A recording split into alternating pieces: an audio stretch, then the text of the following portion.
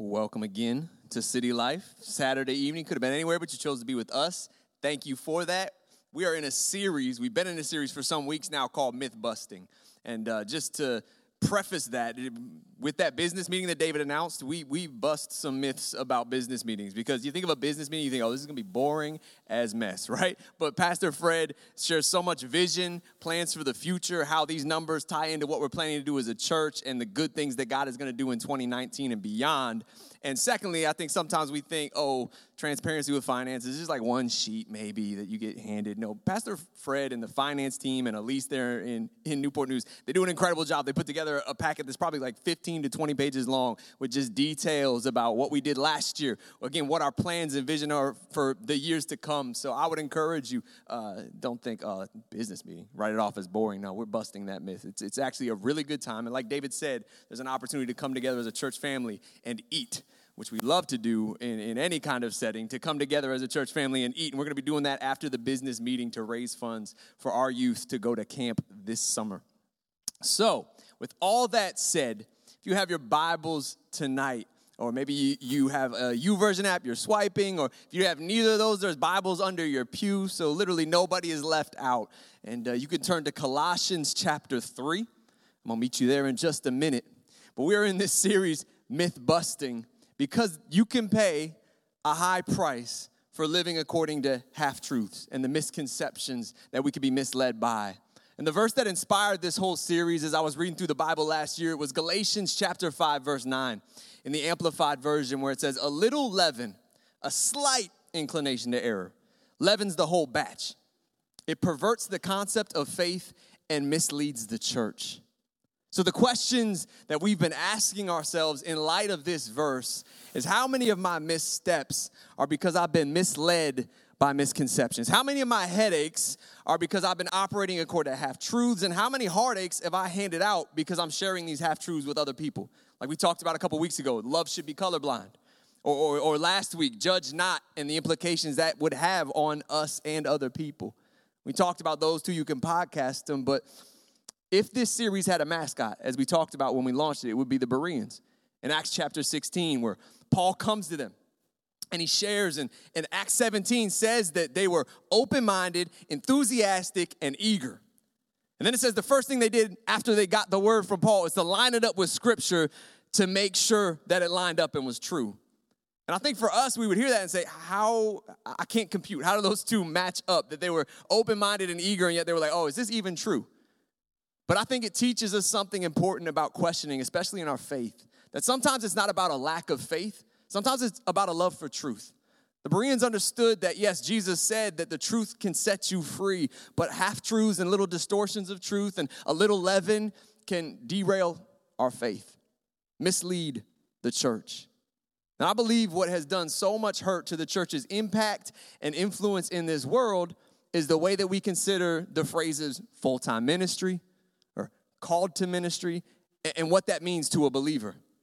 In terms of myth busting, I think so often in the church we have this idea that quote-unquote full-time ministry is done by a male, right, in a pulpit or on a platform on the weekend. And then whatever it is they do during the week. Can't tell how many times people ask me, what do you do, right? And I'm like, you want the short version or the 30-minute version? But that's so often what we think of when we think of full-time ministry. It's a man, not a woman, right, on a platform or a pulpit on the weekend in a service. That's ministry. And the work that goes towards that is full-time ministry. That's what being called to ministry looks like. So I'm going to spend 2 weeks on this. Next week, we're going to look at this myth that women shouldn't be in ministry, shouldn't teach, shouldn't have a pulpit. But then this week, I want to start by asking the question, who in this room is called to full-time ministry? Who in this room is, quote-unquote, called to ministry? The way many would answer that question, I think, has been misinformed based on misconceptions of biblical ministry. So Colossians 3, where we're turning tonight, it's verses 16 through 17 that I want to read. And this passage says, let the message about Christ in all its richness fill your lives. Teach and counsel each other with all the wisdom he gives. Sing songs and hymns and spiritual songs to God with thankful hearts. And whatever you do or say, do it as a representative of the Lord Jesus, giving thanks through him to God the Father. Before I go any further tonight, I just want to pray. Lord God, we thank you, God, for that sweet time of worship. But God, we know that we continue in worship through digging into your word. And Holy Spirit, I ask that you would lead us into the full truth, that when we lay hold of it and when we walk in it, it truly sets us free. And this truth tonight can truly unleash the church. And God, help us to step out of the boxes we put ourselves in. And God, I pray that you would do just that tonight. God, shatter every half-truth, every misconception, every urban legend that we've clung to.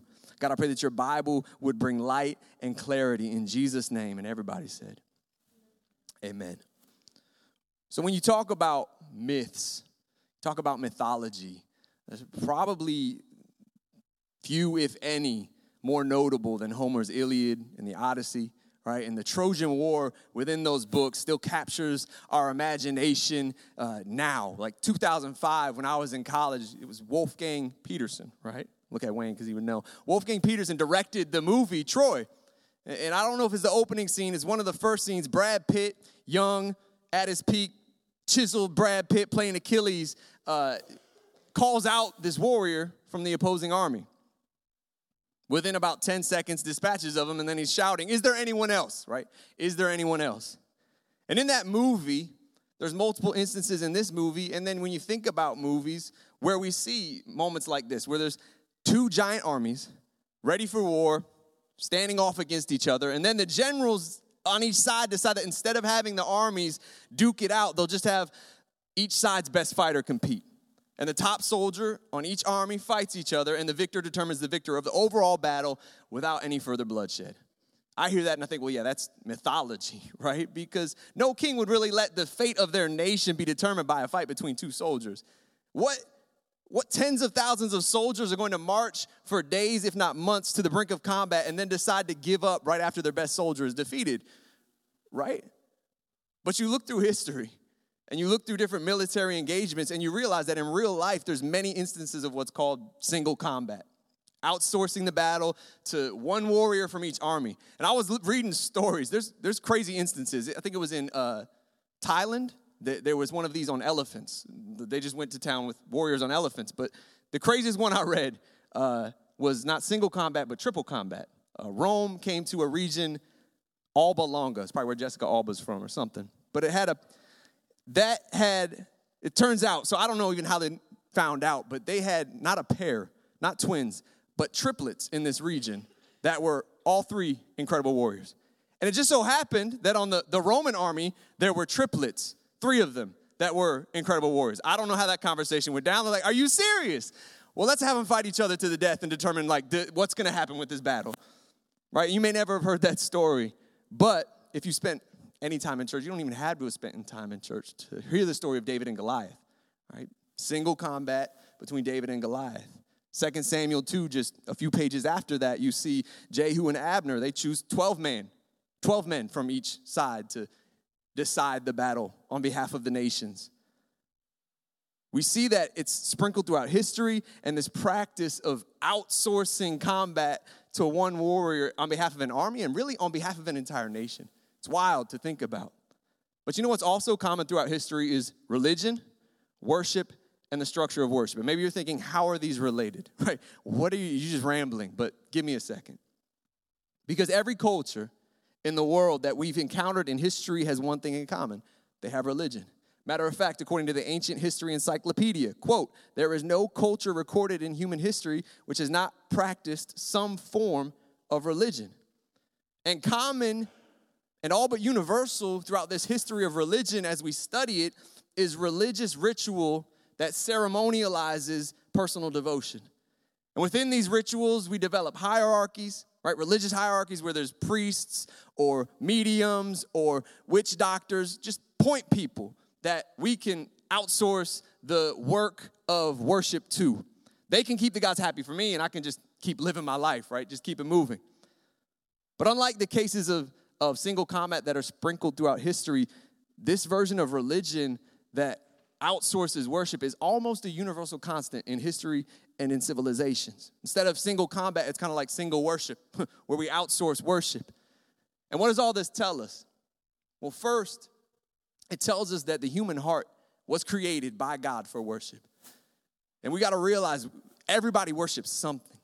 If you choose not to worship God, you're going to find something else to worship. If you choose not to serve God, you're going to find something else to serve. I think it was Timothy Keller who called our hearts idol factories. Because if we're not worshiping God, we're going to create something else, an idol in our life that we can put on the throne and worship. But you know what else it tells us about our worship is, again, that we are naturally inclined toward outsourcing our spiritual devotion and our religious obligations. It's like our natural default as humans. And if we see it throughout history, and if it's in humans, then we should realize we'll see it in the church, because guess what? We're all human. And it's found in the church today. And commonly within the whole concept of what we would call full-time ministry, where we hire a minister and the congregation pays the clergy to do the quote-unquote ministry. And as a result, in the church today, the phrase call to ministry would be considered a rarefied call to a pulpit or a platform. And when we talk about full-time ministry, so often it seems like a higher calling than whatever the rest of us put in the public workplace Monday through Friday. It becomes almost like that's varsity and the rest is JV, or even worse. Whenever we define ministry as an elite calling to serve Jesus full-time, the rest of the church will find their place on the bleachers. We produce a system with the outsourcing of religious ministry. And the church becomes the crowd behind Achilles, standing back while that one person does the quote-unquote important work. But the implication is that we begin to have this idea that the rest of us, we're not called to ministry. Like, we're just killing time Monday through Friday. But it couldn't be further from the truth. Like, the testimony of my life, the full truth of my life is I was on October of 2011, took the vows of ordination, stepped into vocational ministry. But it was 6 years before that, in October of 2005, where I stepped into full-time ministry, because that was the night that I made a vow of devotion to Jesus Christ. The full truth of full-time ministry is that we're all called into full-time ministry. We live on call with the Holy Spirit. And we step into that the moment we step into relationship with Jesus. Because what does this relationship with Jesus look like? Let the message about Christ in all its richness fill your lives. Not fill some hour on the weekend. No, fill your lives. Every bit of it. What's the fruit? And another translation says, whatever you do, word or deed, do it all in the name of the Lord. This is our call to ministry. And I want to look tonight briefly at two harms that are done by this misconception. But then I want to look at, more importantly, two ways that the truth can set us free and unleash us as the church. But first, the two harms and misconceptions when we treat ministry as this elite calling to deal with deals damage to two of, I would say, more of the important images in Scripture were given for the church. And the first is the priesthood of believers. You know, priests in our Western culture are largely stereotyped in cinema and alike, where the priest character is often kind of within the four walls of the church. Rarely are they the main character. Usually there's the hero or the main character, and when they've had a rough week, they've had a bad day, they need something, they go to the priest in the four walls of the church, and they get a word of encouragement, they get edified, they get life advice, or they deal with their guilt through confession, and then the hero goes back to the front lines, leaving the priest in those four walls of the church to do whatever it is he does. And when we think of priests, we often think of this isolated career or a class of people within religion, but this wasn't God's original plan. When God speaks to his people, the Israelites, as a whole, for the first time in history, at Sinai, in Exodus, what does he say? He says in Exodus chapter 19, verses 5 through 6, he says, if you will obey me and keep my covenant, you will be my own special treasure from among all the peoples on earth, for all the earth belongs to me. He says, and you will be my kingdom of priests, my holy nation. This is the message you, Moses, must give to the people of Israel. He says, if you will obey me and keep my covenant, you will be my kingdom of priests, my holy nations. And what do we see in Exodus? They don't make it one step from Sinai without stumbling in this covenant and failing to obey. And for the rest of the Old Testament, we see in their worship that one person would approach God in the Holy of Holies. One priest, once a year, would go in on the Day of Atonement, this point person model where he was the head of this hierarchy to go in and do what needed to be done on behalf of the Israelites. But this didn't just have to do with a failing at Sinai. It also had to do with the coming of Jesus Christ. Because none of these sacrifices throughout all the Old Testament, I was just talking to Jesse. He's reading Leviticus. He's like, that altar was bloody, right? There's a lot of sacrifices going down.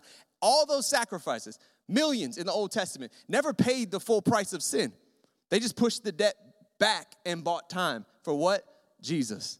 It says in Hebrews 10, which I always recommend, if you're reading Leviticus, read Hebrews because it explains it so well. In Hebrews 10, it says the sacrifices under that system were repeated again and again, year after year, but they were never able to provide perfect cleansing for those who came to worship. But then verse 14, one of my favorite verses in Scripture, says, for by that one offering, Jesus made perfect those who are being made holy. We're all being made holy. We're all being sanctified. But before God, we've been made perfect through justification. Jesus on the cross said, it is finished. And that same term was stamped on documents to mean paid in full. And as we're going to find tonight, the gospel, as we'll see again and again, it gives clarity. It gives greater context to this idea of ministry.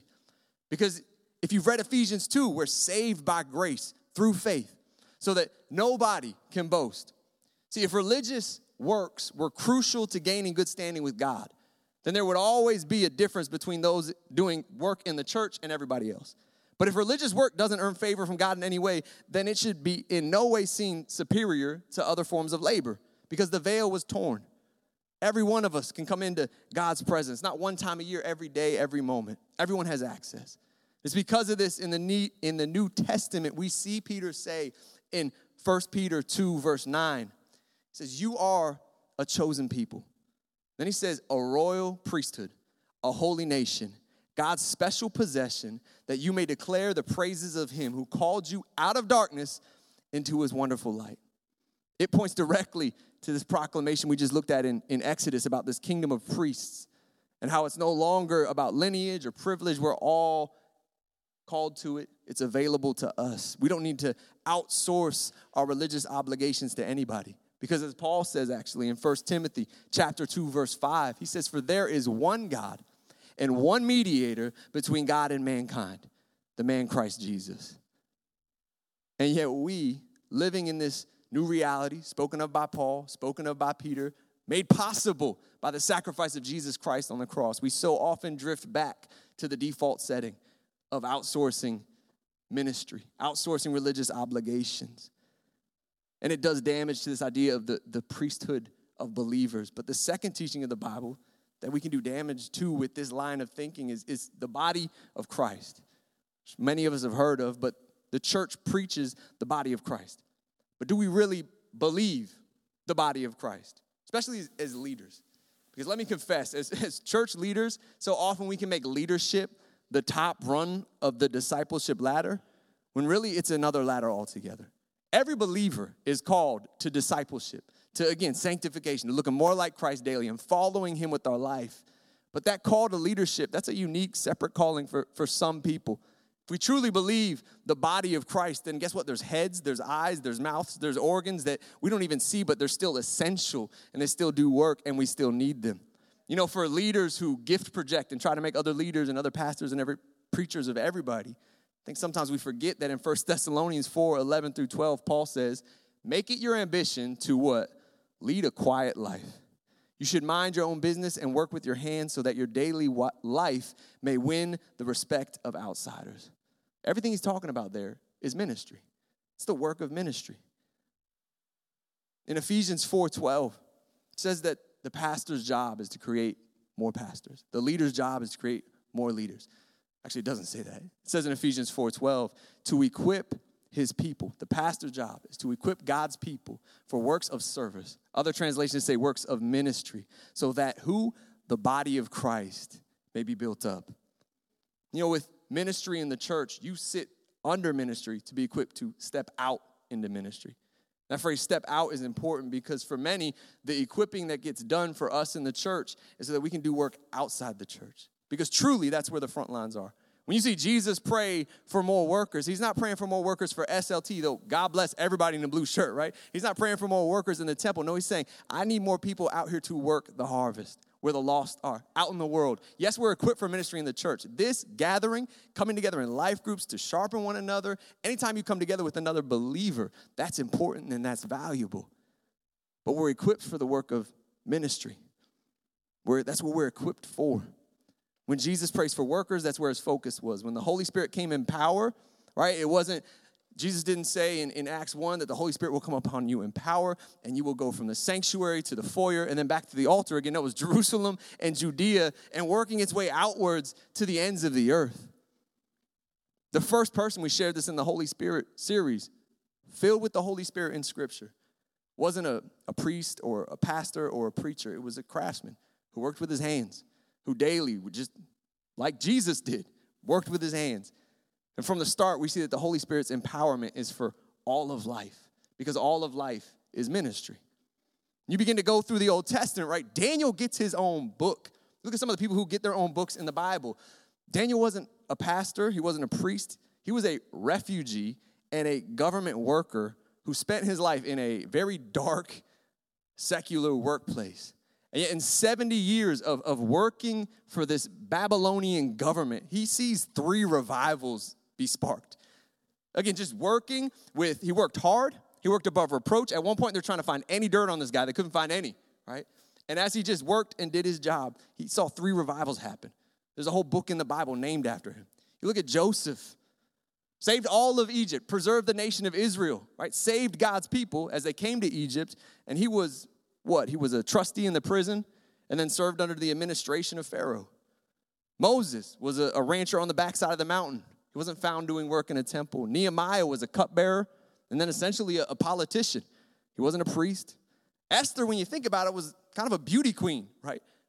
And yet she was who God calls. These are the people that God uses to make a difference. These are the people used so greatly in Scripture that the Bible names books after them. So my question is, where are you spending your Monday through Friday?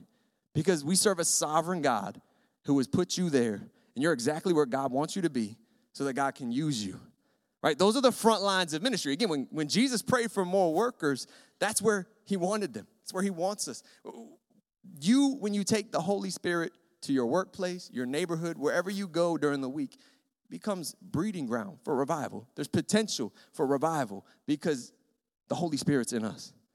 Do we believe that, though? Do we believe it? You know what happens when we regain the full truth about full-time ministries? Well, first, we get over ourselves. And then secondly, as I heard a pastor say once, the salt leaves the salt shaker. But what I mean when we say we get over ourselves, I think sometimes flip on the Hillsong channel or see somebody ministering from a platform, from a pulpit, they're charismatic, right? And you're thinking, I could never be like that person. And then we get down on ourselves.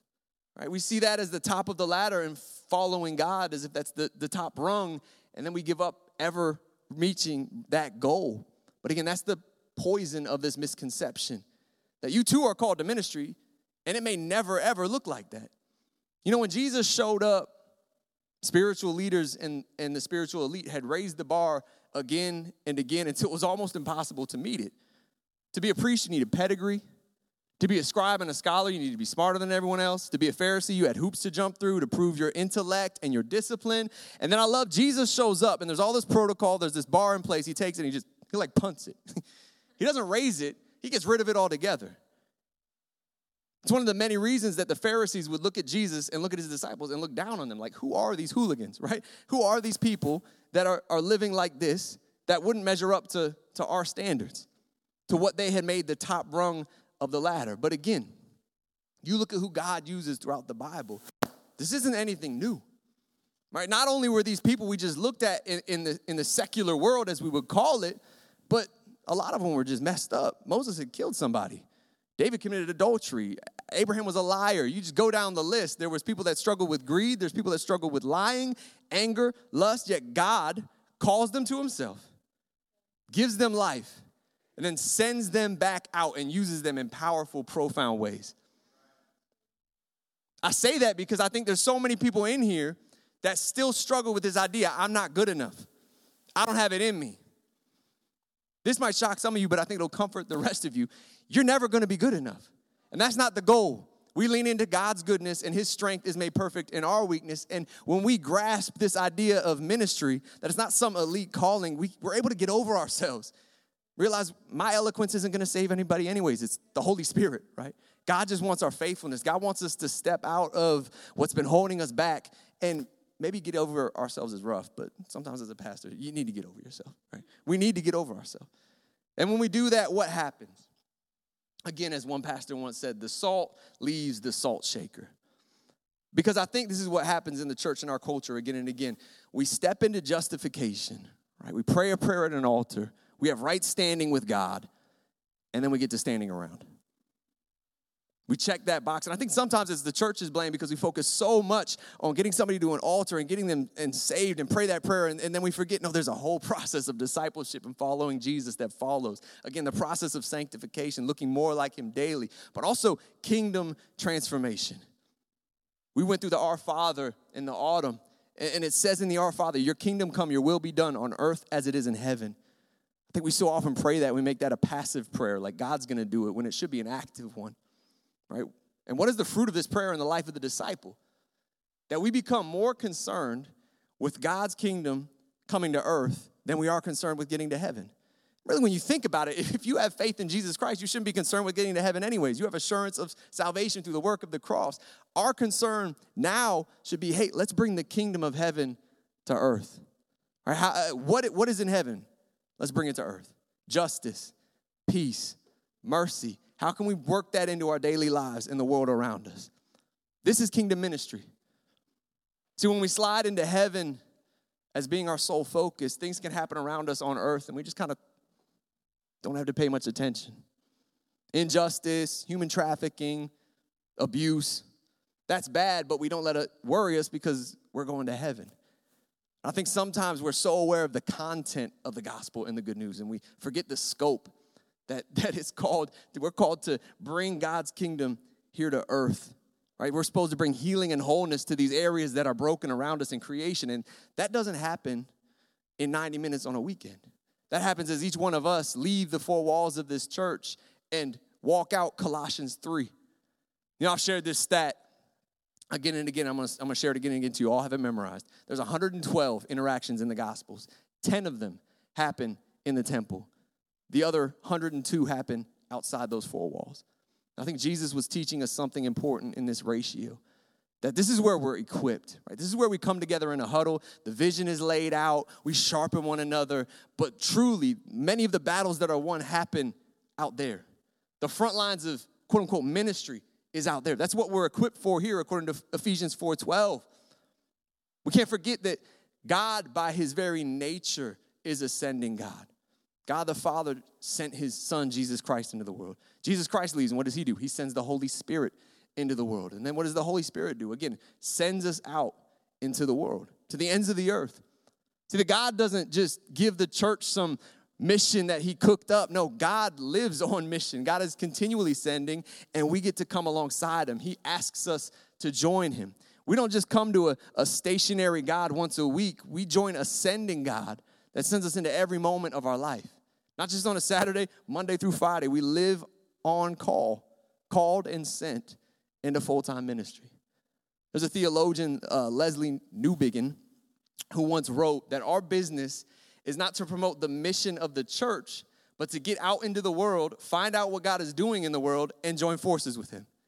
And what would the result of this look like?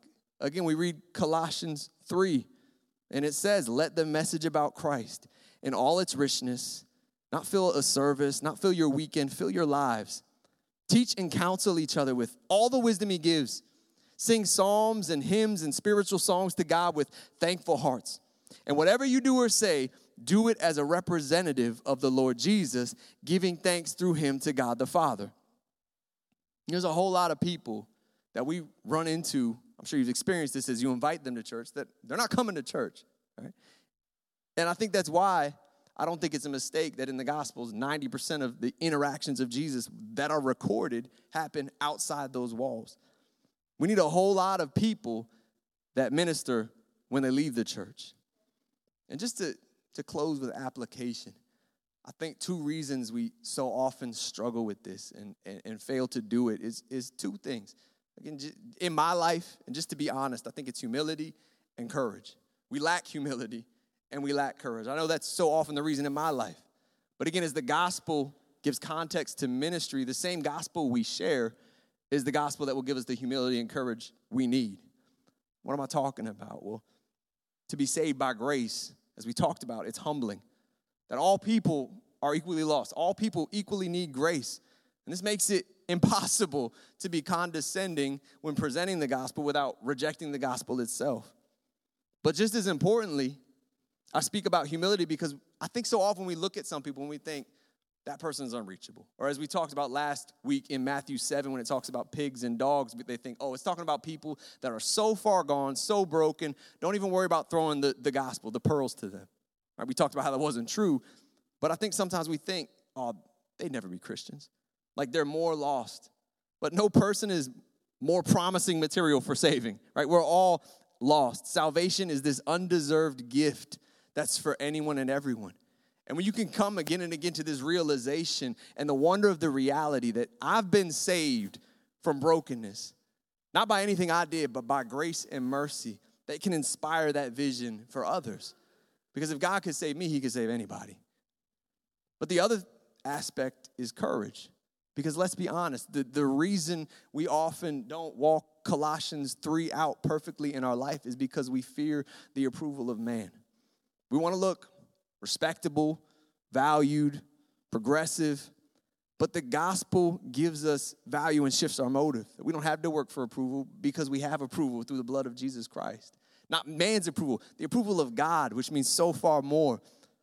And if we truly grasp the good news of the gospel, that we're saved by grace through faith, not by works, but it's the work of the Holy Spirit, that only he can draw men to Christ. Only God can change hearts. We don't have to be concerned with how eloquent we are, how polished we are, because no amount of eloquence or polish is truly going to save anybody. It's truly just our faithfulness and then the work of the Holy Spirit that draws all men to Christ. It's God's grace that opens hearts. It's not my giftedness. But if I could have the worship team come up. Ephesians 6, we didn't go there tonight. But if you've been in church for some time, maybe you've heard where it talks about. We're in a battle daily, a spiritual battle with powers and principalities. And we're not called to say, well, I'm in a battle. I'm going to outsource my work to single combat or single worship. We're called to play a role. And we're not talking having the courage of Achilles to step into a situation that's life or death. For most of us, at least. For many of us, it's not going to be that. It's simply the courage to do the simple things, to live as Christ's representative. Because again, in Colossians 3, it says, whatever you say or do it as a representative of Jesus Christ. First, people around you in your life should know that you love Jesus. You're a Christian, you follow him. That's another sermon for another time. But when people know that you follow Jesus, they have a right to decide what Jesus is like by when you show up, how you listen, whether you say what you mean and do what you say, follow through on commitments, display integrity, respond positively to adversity, walk in forgiveness, offer hospitality, give generously. These are the ways that we represent Christ. And so often, practically, I think it's so practical we miss it that's a ministry. To represent Jesus Christ to the people around us every single day, workplace or no workplace. You might be in home or in the streets, in your seat or in the streets. The question we should ask daily, if we truly believe we're walking in ministry daily, on call, is we should wake up every morning asking the Holy Spirit, how do you want to use me today? Right? Who is it you want me to impact? Who is it you want me to show simple kindness to? Who is it you want me to forgive? Who is it that you want me to simply listen and connect with? Again, it seems so simple, and I think that's why we so often miss the fact that we have ministry daily. The Holy Spirit, as he fills us, wants to call us to.